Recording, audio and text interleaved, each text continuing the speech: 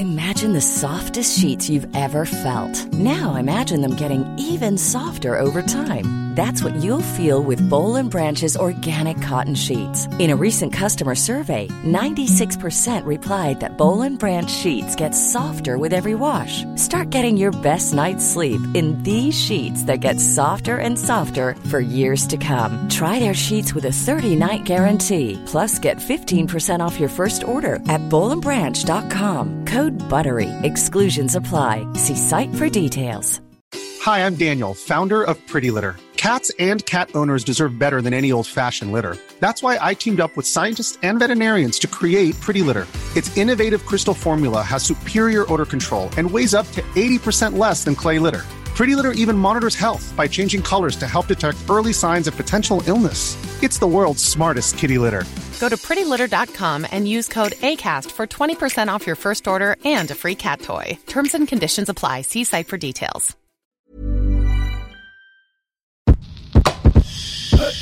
I'm Derek. And I'm Ray. I'm Alex Reed.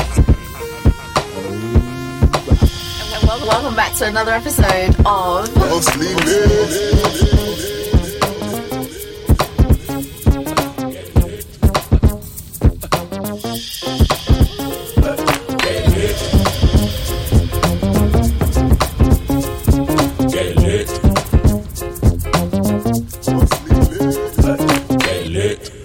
Hi guys, welcome to another episode of Mostly Lit. Hello, hello. I mean, you know that's what they say on the introduction that we now have.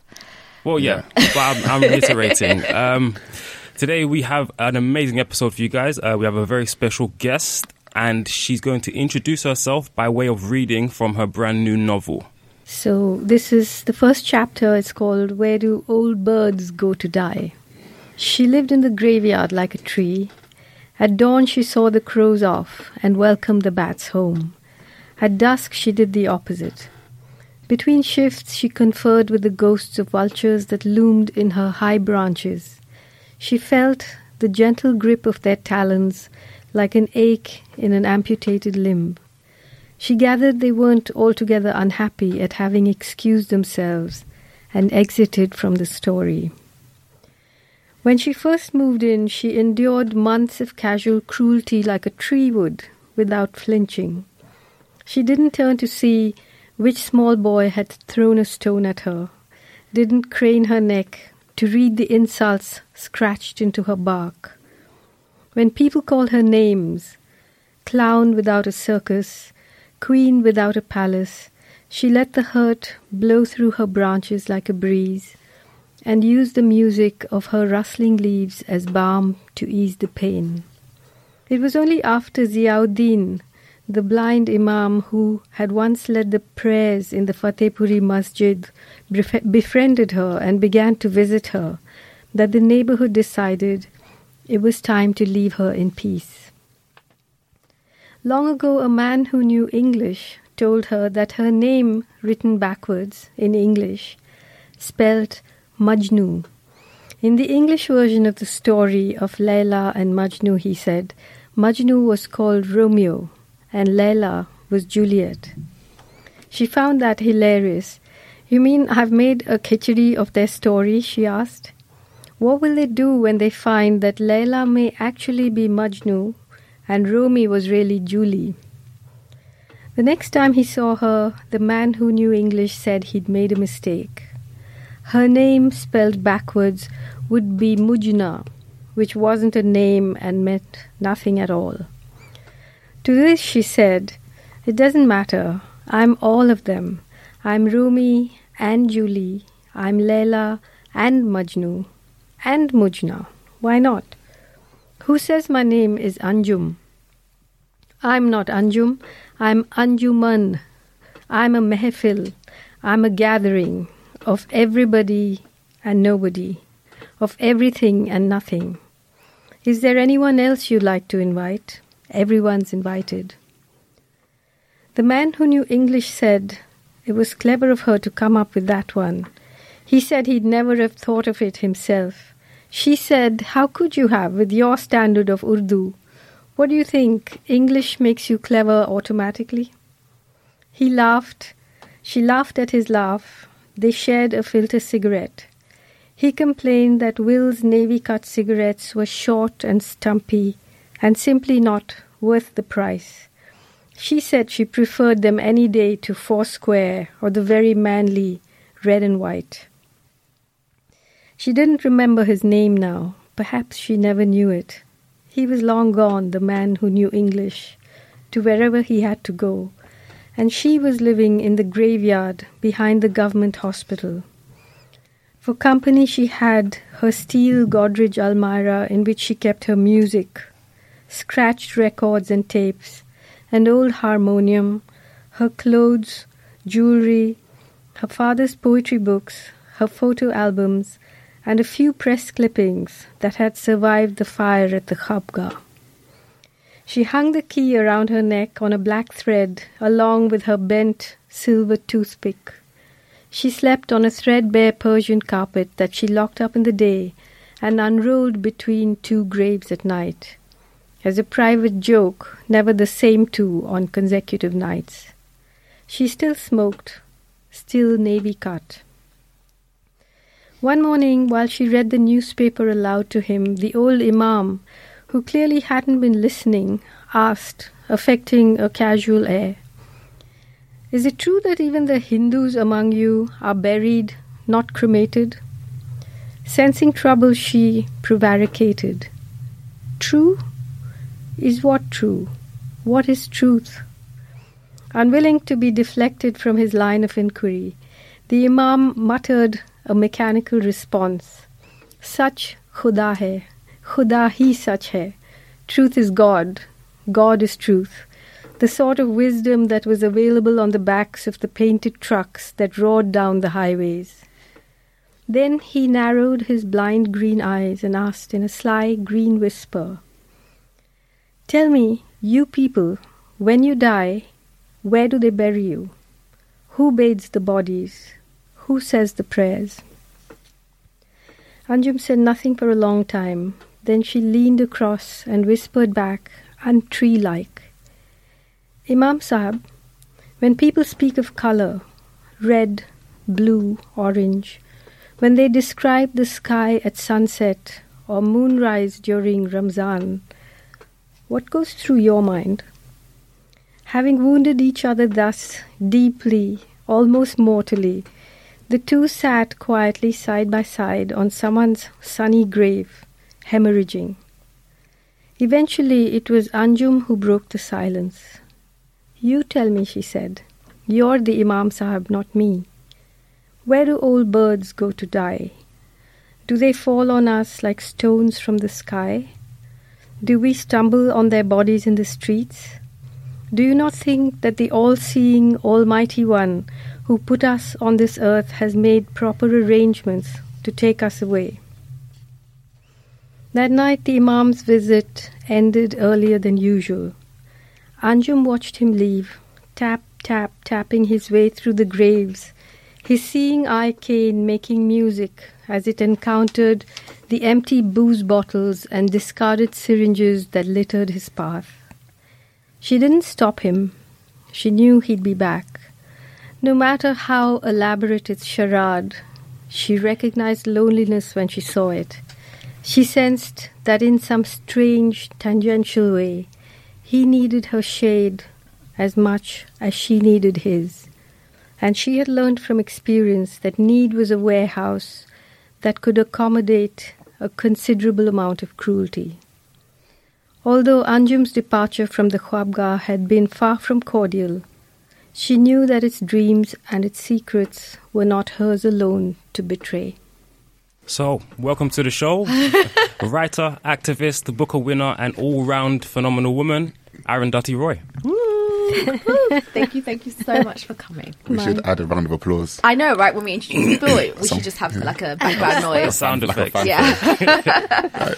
So how's everybody doing? Well, I'm all good. Yeah, how's your week been, Alex? Week's been good. Yeah. Week's been good. Just been up and down, working. Yeah. That's all I can really add. Yeah. Trying to make them moves. Absolutely. I think we should give a shout out to the Nibbies. We went to the Nibbies. Yes. We haven't recorded in a while. We haven't recorded in a while. So we've had various events that have been going on and Yeah. we've been to. Yeah. And thank you so much to Philip. and everyone at the bookseller. Yeah. It was amazing. I mean, I saw Philip Pullman. Philip Pullman was there. And I just got in my feelings. I was Yeah. like, oh my God, this is my childhood. Just standing right there. It was amazing. Benjamin Zephaniah was there with Molly Flatt and Kate Duvall, and it was good. It was amazing. Awesome. So thank you so much to everybody involved. Again, thank you, Philip. Man like Phil. Yep. Hey, Phil. How are you, Ray? I'm good. It's been a good week. Relaxing. I'm not feeling too good, actually. I'm a bit poorly. Oh. I know. It's because you're working till 4 a.m. Not all the time. trying to close deals. Yeah. But yeah, so yeah, I'm a bit under the weather. But hay fever's trying to get me. That's what I was saying earlier. But also, I thought like foreign pollen was okay, so I went to Lisbon for work. And the way hay fever just grabbed me, Yeah. like I was like, Do you know when I go to Zanzibar, it never happens. Yeah, it's the oppressor's air. I think that's what it is, to be honest. 'Cause I do think it's Europe. European pollen It has to be is not Europe. good. I will go to the Caribbean and You're not gonna I'll be get fine. it. Yeah. And we live in country, so I don't know why I don't get it when I go there. You don't really? You don't No, get I don't get hay fever when I go I back. don't get hay fever when I go to East Africa as well. Yeah. How You strange. should go to Ghana and see if I don't get suffer from hay fever anyway. Oh, lucky. okay. No, I'm How about you? How did you get hay fever? No. See? Anyway, how are you, Arundhati? How's your stay in London? Week been? Oh, well, I just came yesterday evening and I was in Denmark for 2 days because the Ministry of Utmost Happiness just came out in Danish. Yeah. So, yeah, that was nice. But, yeah, before that I was in Delhi where it's only 43 degrees. Only. Amazing. Wow. I complain when it's like 30 degrees here. It's too hot. I complain when it's 20 degrees. Like, When it's too hot. sticky and then in when the city. and then when it's cold, we complain that we want it to be. No, but summer. that was a bloody long winter though. We did have a That very was a long winter. That winter went all the way up until March, and I'm just thinking, this just never. Wait, was it March? Was there a big snowfall in April? I think we did. I think it's April. Wow, so this is what British people do. We all do is sit down and talk about the weather. Right. So how many languages did you say the book is translated into? 46. Wow. Do you get to oversee any of them? Well, I actually have been, of a few of those, I think 3 or 4 of those 46 are Indian languages. Yeah. So I've been very, very closely involved with the translation into Urdu and Hindi. They're not yet published in India. The Urdu one is published in Pakistan, but I'm waiting for the Hindi to be ready before we publish them both together. But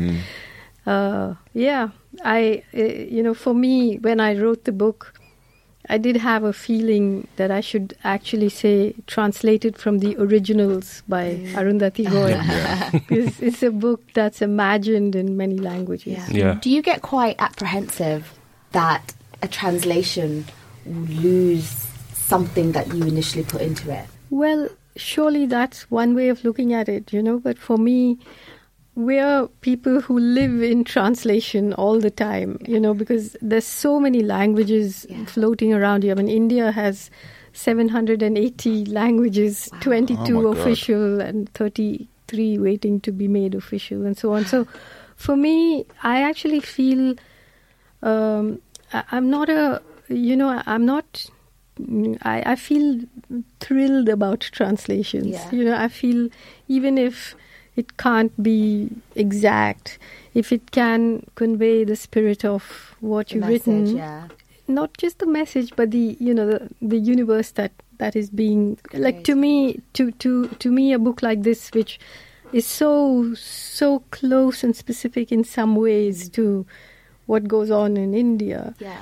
The fact that it actually is something which someone in Denmark or Estonia or England or reads is the most beautiful thing about literature, because literature is in some ways a very quiet art, the act of writing and the act of reading. Yeah, solitary. It's quite lonely, they say. Oh, do you find it lonely? No, writing? I mean, all these people in the book sort of moved in with me, so they go where I go, and they have opinions about everything. Yeah. I have to tell them to shut up sometimes. So what are you currently reading? Well, I was reading a lot of Sebald because I'm about to do the Sebald lecture in the British Library on Tuesday, but Right now, the last book I read is a book that's just been recently published called Barracoon. Yeah.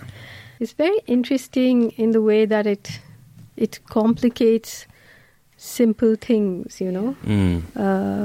For all of us who have been colonized or enslaved, and we do a lot of the enslavement and colonizing. He talks about, I mean, I think he was the last person to be able to really tell the story of being caught and sold into slavery and then go on the slave ship, be taken to the US. But what's very disturbing about that book is his account of how they were captured, because they were not captured by white slave traders. Yeah. They were captured by another African tribe. And he describes how they were attacked at dawn while they were still asleep, and the attackers were female warriors who actually beheaded everybody. Oh my God. And then transported them to the coast, carrying these heads on pikes to terrify people. Wow. Yeah. And then, they were sold to these American slave traders and taken across the water. But, that's the truth in India too, that many people don't want to face, that, colonization was something which succeeded in the way that it did because the elites of those places colluded with the colonizers. Yeah. So that's Barracoon by Zora Neale Hurston. Yeah. What are you reading, Ray? I've had the most terrible 2 weeks of not reading. I think this is why it's adding to my sadness. But I've picked up Emperor's Babe by Bernardine Evaristo. And Clarissa gave it to me for my birthday, so thank you, Clarissa. And yeah, I'm going to start reading that, but I've just had a really bad 2 weeks of not reading, and it's stressing me out because I haven't had time to not read it. And Derek just gave me a book right now, actually. This is actually the book that I'm reading at the moment. Oh, really? Yes, A Century of Sense by Lizzie Ostrom. Do you know what? Basically, we have this big conference room in the office up on the 7th floor, and there's books all around it. Yeah. Anytime I'm put in a room with books everywhere, I start thinking about which books can I take. So I was just looking around and then I saw that, and obviously I collect perfumes, and I love reading about the scents and the notes and and how one layer affects the next layer, and then how it works on different people's skin, oily skin and whatnot. And this is just basically a history of how scents have defined an era, or how an era has defined a scent, how certain people latch on to certain scents and they become, they represent a certain type of person and whatnot. So it's really interesting. She goes from about, I think it's 1910. Have you found your all-round scent? Because I know you want to... My signature scent. No, an all-rounder, because you said you don't want a signature scent. Yeah, I want a scent that just I can wear in every season. And I don't think I'm going to find one. I've looked, but I don't think I'm going to find one. Because my mood changes a lot, and I find that depending on my mood, so when I'm in a good mood, I'll spray a perfume on. It smells different to when I'm in a bad mood, which obviously I think is obviously something to do with the pheromones reacting with the chemicals in the perfume and stuff like that. So it's really... Take it to science. I don't know if that's actually true. I think that's what's happening, some days I might be a bit more oily than another day, and that definitely affects the way the perfume... Sorry, I'm just rambling on here. But anyway, I'm reading, Perfume Essential of Scents by Lizzie Ostrom. Perfect. What were you reading, Alex? Oh man, I'm back on my mindfulness tip. I'm trying to get grounded. Basically, I went to therapy, and then she was like, "You need to get grounded. You're all over the place, sort of thing." So then she was like, "Get back to your." Is this psychotherapy? Yeah. Okay. And she's basically like, "Oh, get back to your meditation." So I was like, "Oh, okay." So I went to pick up this book called "The Art of Living" by Thich Nhat Hanh. Oh yes. Yeah, Clarissa gave it to us.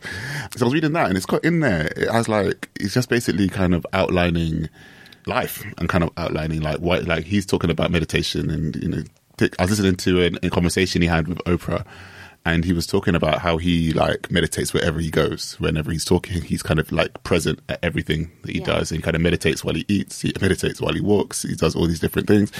And I was just reading different techniques how to meditate, and his kind of philosophy on life is really refreshing to see, because obviously growing up in this Western world. Why are you looking at me like this? I'm listening. I'm listening. You're leaning in. Like, Yeah, because I'm interested in what you're saying. But yeah, no, like he's interesting just because, like, you know, coming from the Western, moving from this Western ideal of, like, you know, you live, you die, you kind of transcend all these different things. He kind of talks about, you know, getting rid of singlelessness and being aware that you're in coordination with a lot of different things. Kind of made up this new verb called inter-are.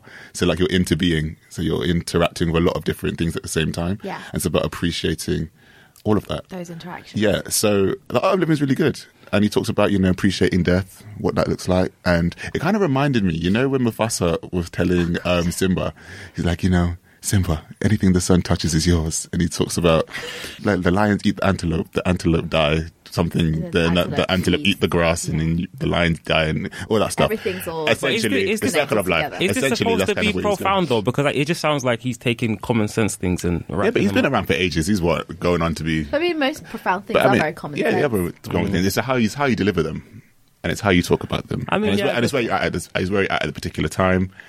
You know, I read the... I'm so good that you're Tao. back on your... Yeah, and you know, like I do the Taoism according to Winnie the Pooh kind of thing. So yeah, I'm kind of like getting back. Alex says that I'm Piglet in Winnie the Pooh. Because you are. Because I get really flustered. You get really flustered, and you just... I've never watched Winnie the Pooh before. You never watched Winnie the Pooh? I thought it was very boring. I just know he likes honey, and there's Winnie like... the Pooh is so simple. Like, he's like, you know, all right, so the tree might fall down. What? But it might not fall down. I'm what not now? Piglet. You are Piglet. I can handle my stuff, okay? Yeah, but you... Okay. I get flustered in the moment. Anyway, but people be telling you, like... Enough about... like, what's going on? Anyway, that's what I'm reading. I'm reading The Art of Living. Perfect. Cool. So, yeah. Okay, guys. So anyway, just basically diving into the episode, the main topic. We're obviously joined by the amazing Arundhati Roy. So just getting straight into it. Like, you wrote The God of Small Things. You won the Booker. You sold like a zillion copies of the book, and then you vanished from fiction. So basically, I just wanted to know, like, why were you away for so long? What happened? Well, I was somewhere else. Yeah. I didn't vanish. But, well, you know, basically, I never thought of myself as somebody who has to be a fiction writing factory, you know, just because I won the Booker Prize. I wasn't going to write, you know, the son of the God of Small Things and the God of Small Things too. And Yeah. I remember right then, I think the very day that the Booker thing happened and people were asking me, I said, I don't know, you know, I'll write another novel when I have another novel to write. It's not necessary it's not a careerist thing for me, you know. But then also what happened was that was in 97. And I went back, didn't go back. I was in India. And very soon after that, things began to change very fast there. Just within a few months, a very right-wing Hindu nationalist government came to power, and they did a series of nuclear tests. And that sort of changed the climate, the language. There was a sort of outpouring of this kind of militant nationalism that terrified me. And I was on the cover of every magazine. I was the sort of poster girl of this new aggressive India. And I wasn't willing to be that person. So I wrote an essay called The End of Imagination, talking about how we have lost the imagination of what we could have been, you know. And in that essay, I said, well, if it's I was talking about why nuclear weapons, it affects the minds of people who belong to those countries, you know. And I said, if it's anti-Hindu and anti-Indian to have a nuclear weapon implanted in my brain, then I secede. And of course, that didn't go down very well there. And but it sent me on a journey of many, many years, 20 years really, traveling, writing, arguing, intervening. So those 20 years were years of writing essays which were urgent and political. And somewhere along the way, these folks in the ministry began to drop in on me, and then they just moved in on me, and another novel began to build up. Yeah. So I hadn't vanished. I was just doing something else. Yeah. So I was going to ask you then, actually, because of you did a lot of political writing during that, that 20-year period. Would you say that then political writing, writing essays or journalism is your first love, and then fiction comes afterwards? No. Fiction is my first love. Okay. Without a doubt. Without a doubt. Fiction is my first love, but it's not a love that I would like to utilize in any way. It's something like, to me, fiction is prayer, Fiction is so beautiful, and fiction is the construction of a universe. It's not an argument. It's not urgent for me in any way. And, like I was saying before, for me, every time I have written fiction, which is only twice, I really have, because of the complexity of language in the place that I live in, it's not like I can just reach out to a language and use it to write a story. It's almost like you have to make it, because the God of Small Things was imagined in Malayalam and English. I grew up in the south of India, where Malayalam is spoken. Yeah. The ministry in many other languages, and because it's in Delhi, through which all these rivers of languages flow. So the language of a novel is secret at first, and then it becomes public, The language of my essays is public and urgent. So I am a very different person when I'm writing fiction. It's like I can dance, and when I'm writing the essays, it's war. It's like I'm furious. I'm trying to break open a space that's closing down, a consensus that's closing down, especially on the most vulnerable people, Yeah. So it's a different kind of seriousness that you approach when you approach a non-fiction. Yeah. But in fiction, I have the full spectrum of, whimsical. You can do. I mean, I play around a lot. So, I think I was reading something in The Guardian, and this guy called Alex Clark said that the unforthcoming writing of somebody maybe who hasn't written in a while is even more intense and frightening for the reader than it is the creator of that piece of work. Did you feel when you were writing The Ministry, oh God, I haven't written in 20 years, what are they going to think? Or was it a very solitary thing, like, let me just concentrate on my craft, I don't really care what the readers are going to think about it? No, I mean, I'm peculiarly unpressured, when I write. Like, I was not pressured to write another book after The God of Small Things. And I'm a person of great instinct. So I can't put myself in the position of what a reader might think. Yeah. And the thing is that if I was the person who was worried about that, I would not have been able to write a single one of my political essays, because I was standing against consensus all the time. And I think it's respectful to readers to think that they're not wanting you to give them what they think. They are looking for a writer to know what that writer thinks. Yeah. So I'm not confecting a product that I want to. In fact, I think I have spoken about this quite often, but I think that when people refer to me or call me a writer activist, I always ask them, why do I have to have an extra profession when all I've done is write different kinds of things? Because writers are being commodified. Fiction is being domesticated into a kind of product, Whereas, I mean, to me now, especially in a time like this in India, where there is a kind of majoritarian bullying impulse, where minorities are being ghettoized, people are being lynched on the streets. The writer is that person who needs to be able to stand alone and say, I denounce this. Even if it makes me unpopular, I denounce this, Yeah. So you think that's your responsibility?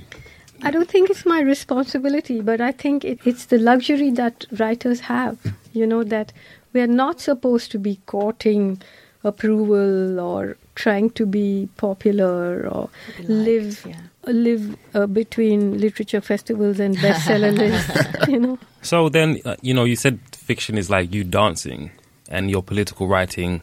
Is this book like a war dance then? Do you kind of shrink away from people who may call this a political novel? Well, I just think that, again, I'm unafraid of writing about politics in a novel. The God of Small Things was a very political novel. I was taken to court, a criminal case for corrupting public morality. Oh, my God. Which went on for Oh, yeah, I read about that. Yeah. I was going to ask you. I was like, oh, God, how did you cope with that? Socrates. So I don't think that actually anything can be not political, If you're writing, say you were a writer in apartheid South Africa and you were... Hi, I'm Daniel, founder of Pretty Litter. Cats and cat owners deserve better than any old-fashioned litter. That's why I teamed up with scientists and veterinarians to create Pretty Litter. Its innovative crystal formula has superior odor control and weighs up to 80% less than clay litter. Pretty Litter even monitors health by changing colors to help detect early signs of potential illness. It's the world's smartest kitty litter. Go to prettylitter.com and use code ACAST for 20% off your first order and a free cat toy. Terms and conditions apply. See site for details. Many of us have those stubborn pounds that seem impossible to lose, no matter how good we eat or how hard we work out. My solution is PlushCare. PlushCare is a leading telehealth provider with doctors who are there for you day and night to partner with you in your weight loss journey. They can prescribe FDA-approved weight loss medications like Wegovy and Zepbound for those who qualify. Plus, they accept most insurance plans. To get started, visit plushcare.com/weightloss. That's plushcare.com/weightloss. Planning for your next trip? Elevate your travel style with Quince. Quince has all the jet-setting essentials you'll want for your next getaway, like European linen, premium luggage options, buttery soft Italian leather bags, and so much more. And is all priced at 50 to 80% less than similar brands. Plus, Quince only works with factories that use safe and ethical manufacturing practices. Pack your bags with high-quality essentials you'll be wearing for vacations to come with Quince. Go to quince.com/pack for free shipping and 365-day returns. Writing as if apartheid didn't exist. That would be very political. Isn't that political, So to not write politically is to take some complicated yoga posture, and close your eyes and turn around. Because for me, as a writer, what I want to do is to be able to write about anything with the same facility, to write about violence and intimacy and love and sex and death and fun and poetry with the same unblinking gaze, or the same to be able to write about tenderness and war in the same way, to be able to write something public and something private. To me, not to just hit one perfect note in a novel is important. It's, the ability to move through a range of things. So when I was reading it, Aftab, his dad, when he found out that he was a hermaphrodite. Intersex. Hijra. There we go. Hijra, yeah. And there was a significant part in which he was like, okay, now I know what to do. I'll save up to get surgery or something.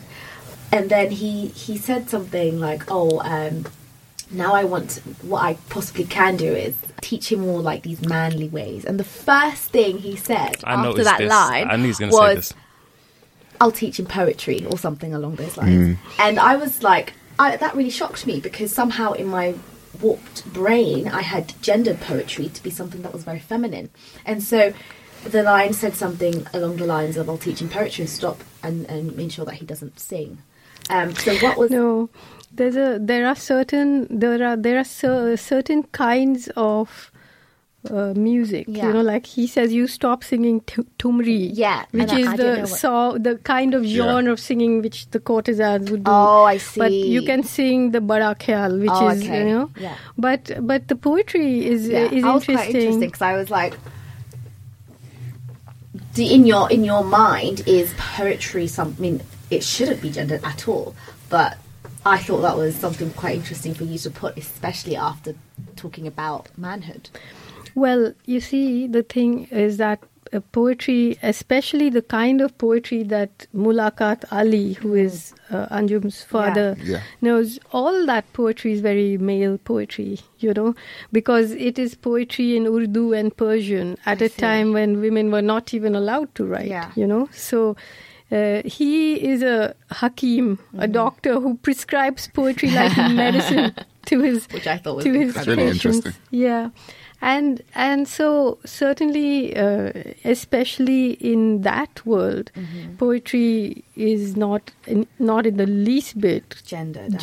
Well, it is gendered. If it is gendered, it's gendered in a very masculine way, So, and there's a long history, which I'll be actually speaking about in my lecture on Tuesday, about this language and how it's a language which was born on the streets of India, but a mixture of a language called Khariboli and Persian.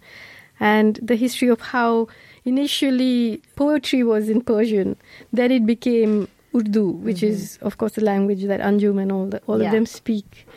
I mean, of course, you know that there is that in the book when Aftab is born, and his mother, who speaks Urdu, knows that everything in Urdu, whether it's a glass or a book or a pencil or a musical instrument, has a gender. And she's at a loss because her baby, she doesn't know what is his gender. But when we were translating the book into Urdu, it was very interesting. I had a very brilliant and beautiful Urdu translator. And then we realized that there isn't any real word for vagina in Urdu.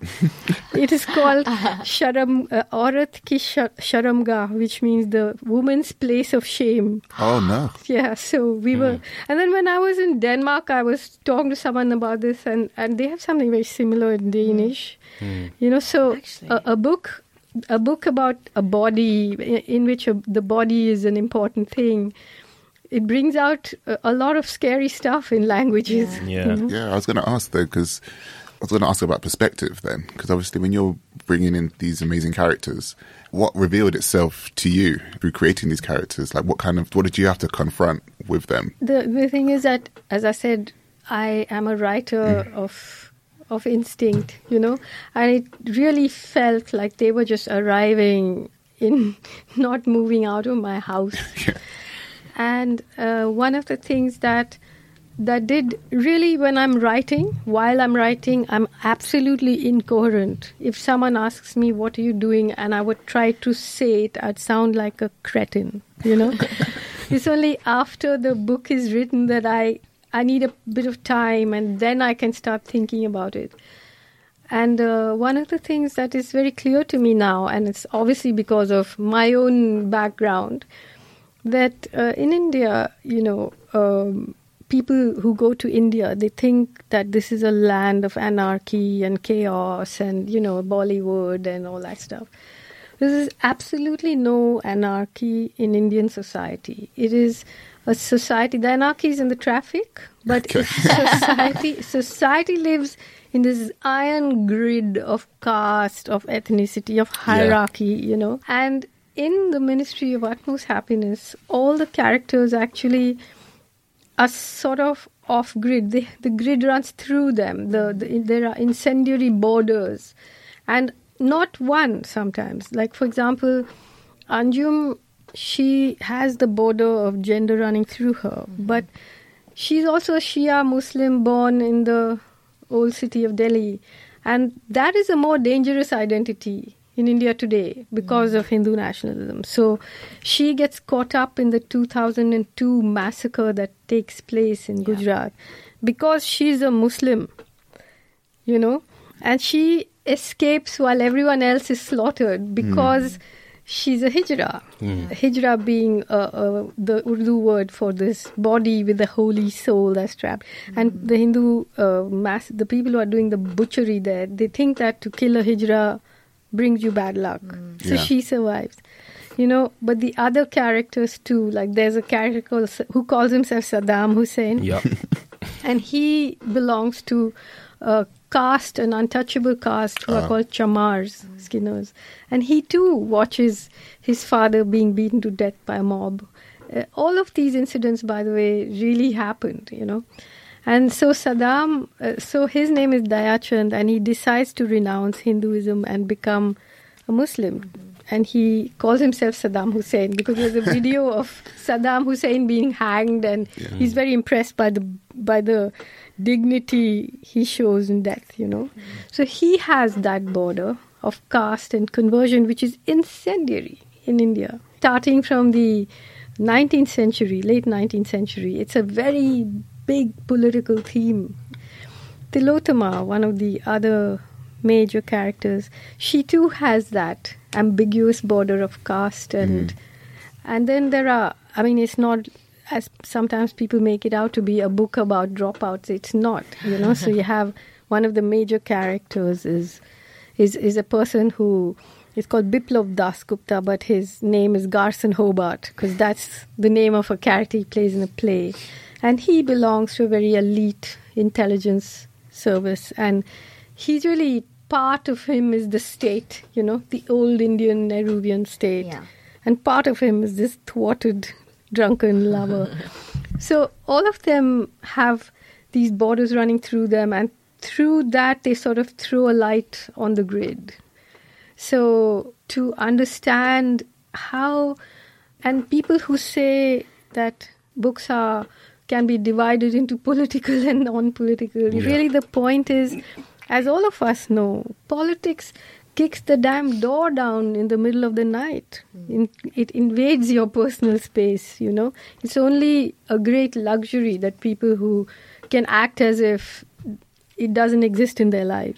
Also, so some of the things that you cover in the book, like, so the selling of the land of the indigenous people, taking what's rightfully there. So us being of Afro-Caribbean origin, we can obviously relate to that. So I wanted to ask, when you were writing the book, was it kind of like an Indian audience you had in mind when you was writing it, or was you writing it maybe feeling like this is something that's just universal, that everybody will have, had to confront, maybe with their ancestors or in their current life situation? Well, when I was writing it, I didn't have any audience in mind, I was just writing it. I was just trying to construct this universe. And I feel like even when I was writing The God of Small Things, how could I know that it would be a book where my Estonian, a person in Estonia comes and says it was about my childhood? Yeah. I think you never know.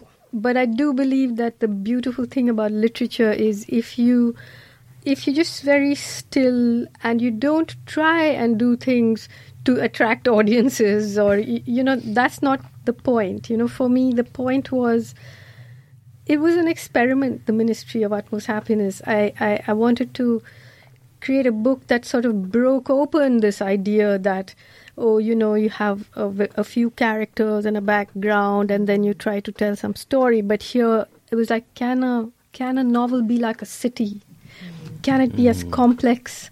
Can it have those main roads and side roads? And can you just stop by and smoke a cigarette with this cobbler or this guard and say, hey, where did you come from? And what's your story? And because for me, 20 years of the traveling and writing, like you were talking about the indigenous, the land grab, I think today in London, there is a protest against a mining company called Vedanta, which is listed on the London Stock Exchange, that just there were protests against it in India, and 13 people were killed.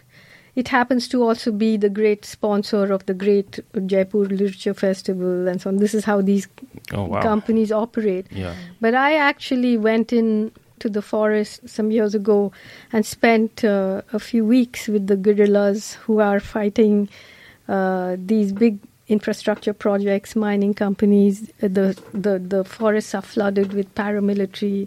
Half the guerrilla army are women. So one of the characters who writes a letter to Delhi at the end of the book, Comrade Revati, I know many like her, and I wrote a little book called Walking with the Comrades after coming out of spending those days and nights in the forest with them.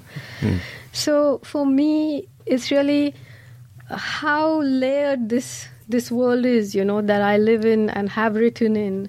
And I do believe that ultimately literature, if it is done with care and love, does my story and yours will meet somewhere, In terms of the political activism that you do and the work, the non-fiction that you write and the essays that you write, when you write them, is there a certain message that is not literary but one that warrants action that you'd want to see from them? So is it a matter of your writing just because you want the world to know that I don't agree with this, or do you want to see action immediately? When I write the non-fiction, there's no ambiguity about that. Yeah. I mean, something is happening then and now, and this needs to be done now.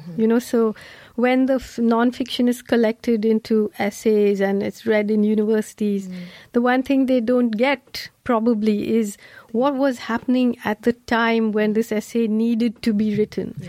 For example, when I went into the forest with the indigenous guerrillas fighting, they call themselves the Maoist Party, and I went in because the government had announced what was called Operation Green Hunt. They had armed paramilitary going through the forest. They were burning down villages. There were armed vigilante armies of these indigenous people, just the same as I was saying in Barracoon. So people are being pitted against people, meaning hundreds of villages were being burnt. Hundreds of thousands of people were being pushed out of their homes. The idea was to scare them into leaving so the land could be taken over. And on the TV channels and the media, many of which are owned by co-owned, by mining companies. So there's only one message going out. These are terrorists. The poorest people in the country are terrorists, So I went in to say, hey, look, these are these people. And we also the land of Mahatma Gandhi. So everyone on TV is proposing, why aren't they non-violent in their resistance? I said, you tell me, if there's a village 4 days walk from the main road and it's surrounded by 1,000 paramilitary and the women are being burnt and killed, which form of non-violence are you advocating? They're already starving. They can't go on a hunger strike. Yeah. So why are you preaching to them what they need to do, So it was very, very urgent. Yeah. And almost each of those essays has been urgent and has been asking for something to happen right then. Yeah.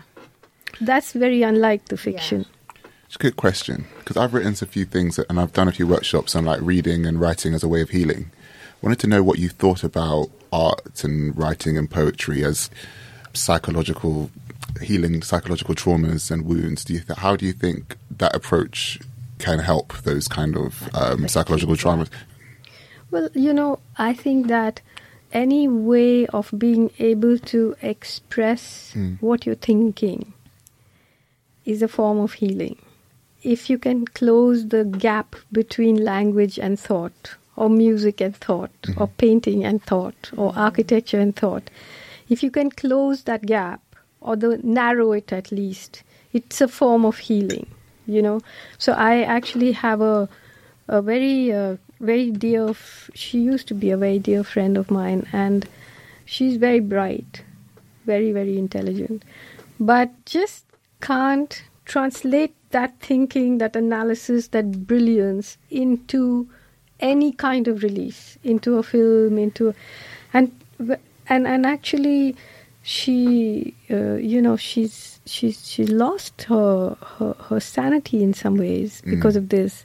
When I think about her, I feel like this is someone who's permanently pregnant but can't have the baby, and it's painful. It's painful to see. So I think every form of being able to make art, regardless of whether it's successful or not, fundamentally to you, that you feel, I have expressed what I want to express. Whether someone reads it, buys it, hears it is a separate matter. I'm not talking about success or fame or anything, but I feel it. Whether it's in writing my fiction or non-fiction, there's a unrest in my body until I feel like, okay, now I've said what I wanted to say, you know. Well, just to close up, thank you, Arundhati. So that's The Ministry of Utmost Happiness. That's out in paperback. Now, moving on to Mostly Flicks. Oh my God! So I love Wait. this film. Wait, yeah. Let's wait. Wait, what? We need to tell. Okay, great, guys. We watched Spielberg's movie called The Post. It came out, I believe, last year. It came out last year. Featuring Hanks, Streep. Wahlberg's in it. No, it's not Wahlberg. What's his name? I actually thought Wahlberg was in it. No, it's not Wahlberg. Because I was like, there's two people. You going to say Matt Damon? Damon, that's no, it. It's not Matt Damon. No, it's it's Matt Damon. not. It looks like him. Yeah, God, it looks like. But it's not Matt Damon. Who is it? This is the guy from US Callister, the episode of Black Is Mirror. that him? It's him. Oh, it's He not. But looks yeah, like Matt it's called Damon, The but it's Post, not guys, Matt and Damon. I'ma have it's to Google essentially it. about the Washington Post had Meryl Streep's character. I think her name was like Margaret something. Sounds about right. Yeah, and she was basically she's like the publisher of the Washington Post when it was just quite small, not as big as we see it now. But she's taking this company public, but at the same time she's trying to catch up with the times in unraveling this sort of political secrets that have been undercover for like years, and also like maybe 3-4 different administrations of US politics and US presidents. And it's basically mainly that journey. focusing on the Vietnam War, basically, Yes. documents. The Pentagon Papers. And yeah, so I really liked it, but let's just go Yes, to you guys. wait. Let's see what you guys think. Let's ask Arundhati what Why she did thinks you first. pick this film? I didn't like it. You didn't? No. And I'll tell you why. It was not about what's in the film so much as what's not in it. So actually, the person who took the Pentagon Papers out of the Rand Corporation was Daniel Ellsberg. He's somebody who I know very well, actually, a very close friend of mine. And so I know this story. And also recently I watched this series called The Vietnam War, the documentary series. So what's very interesting about The Post is this yet another film about how America actually won the Vietnam War, So I was looking at it, having, Learn the history. And, Yeah. So never mind the North Vietnamese, who about 3 million or 4 million were killed. Yeah. Never mind the South Vietnamese who were fed to the fire. Never mind the American soldiers who eventually revolted.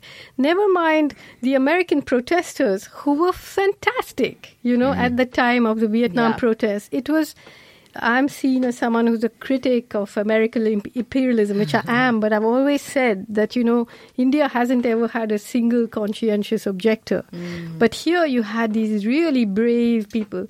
In The Post, the film, those people are made to look like some cretins, some hippies. They even dress like hairs, hippies as well. And looking really idiotic. Then you have Daniel Ellsberg, who, if you read his memoirs, tells you how the person who really inspired him to believe that this was an immoral war was his partner and now wife, Patricia. She's written out of it. So ultimately, the hero of the Vietnam War is a white American heiress who owned the Washington Post. Oh my God. So for me, it was just another in this series of how you tell a story by leaving out everything except what suits you, And it was very, very disturbing. I'm not talking about the performances and all that separate, but it's just such an incredible political maneuver. And there's a book by a Vietnamese author who it's called The Sympathizer, and he has this really savage passage about Apocalypse Now and how it has no Vietnamese in it, So the Vietnamese war won eventually by American capitalism, this is why I was watching it in shock. Like, are you really serious, about this? The opening scenes just had a few hokey kind of, battle situations. Yeah. And then it moves into this story that really matters, the moral dilemmas of this white heiress, and who does the right thing, and then American courts move in, and everything is wonderful, So, yeah, that was... Now I know the history. I'm just like... It just shattered your whole... But I know, and now I'm like... See it again. I watch it again, I love the performance. love the performance. Like I thought Streep and Hanks, like the way they bounced off each other, and I think the subtlety of her feeling quite incapable of doing what she can in a room full of white men. That was, I was thinking, okay, that was something important, that. But then I thought, but look at the other woman, who was just written out of it. Yeah. The woman who actually made Ellsberg, and that story of taking the Pentagon Papers out is an incredible story. Yeah. I mean, they have made a documentary about them, okay.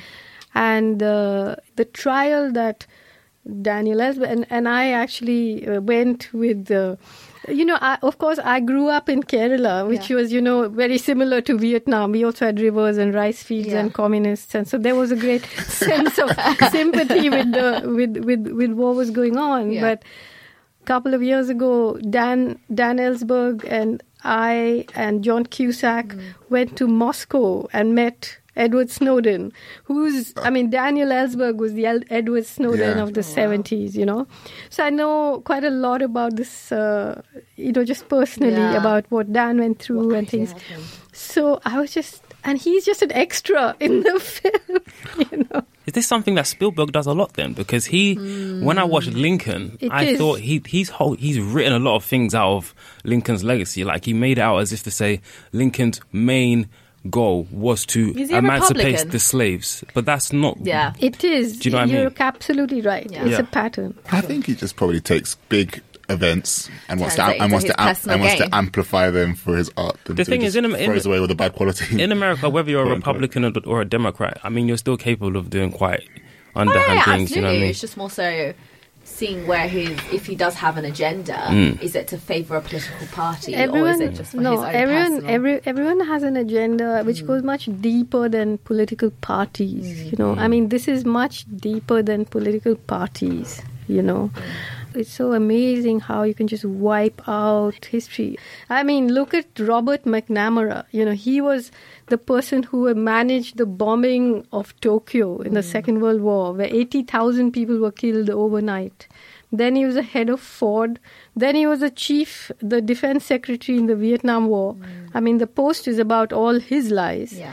And then he became the head of the World Bank to deal with world poverty, When I watch those films, I tend to miss the point a lot of the time. Because I tend to focus on things that just don't need to be focused on. So there's a scene when Meryl Streep and Tom Hanks are sitting in the restaurant. Yeah. And I got really I was listening to their dialogue. Yeah, I was like, oh yeah, great. Streep and Hanks, this is amazing. They're talking blah, blah, blah, blah. Then I was thinking, why are there men smoking in the background?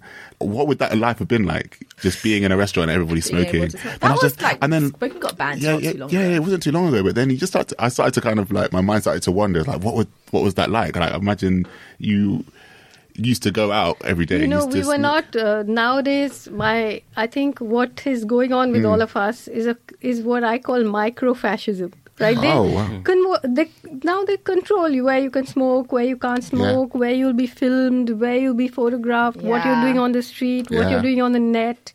Everything is, all of us, the more we tattoo ourselves and the cooler we feel, actually the more we are controlled, That freedom is gone. And I was very sad in the post to see how the protesters had been just turned into some cretins, because that America burned because of that war. It was an incredible act of resistance, which people like us just talk about. Yeah. It brought the establishment down. So did journalists.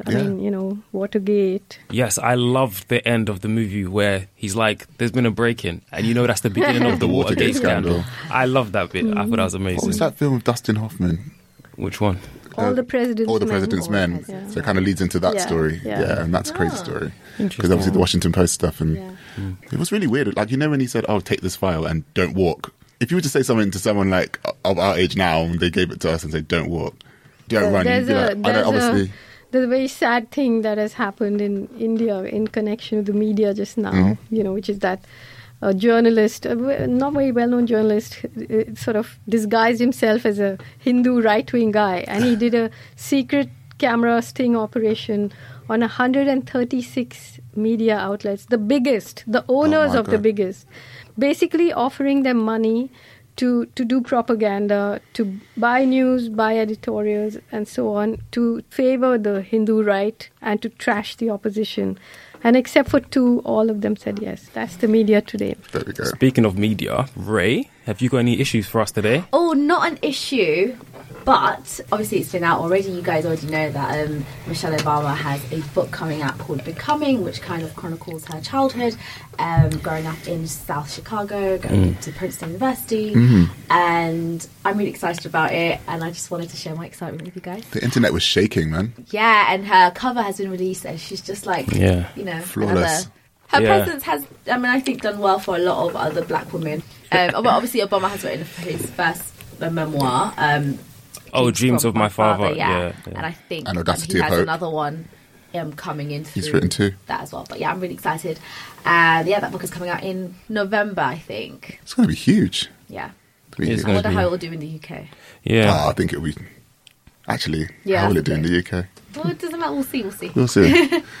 So we've come to the end of the show. I'd like to thank you once again, Arundhati, for coming on and joining us. Thank you so much. You're welcome. You could have been anywhere in the world. I know. Could have, but you're here, so thank I couldn't have. That's Leela. I'm meant to be here, so I'm here. Thank you. Oh, thank you. Great. And so the Ministry of Utmost Happiness is now out in paperback. Yeah, please go get it, guys. We're going to say, where can they find you? But they'll just find you in Waterstones.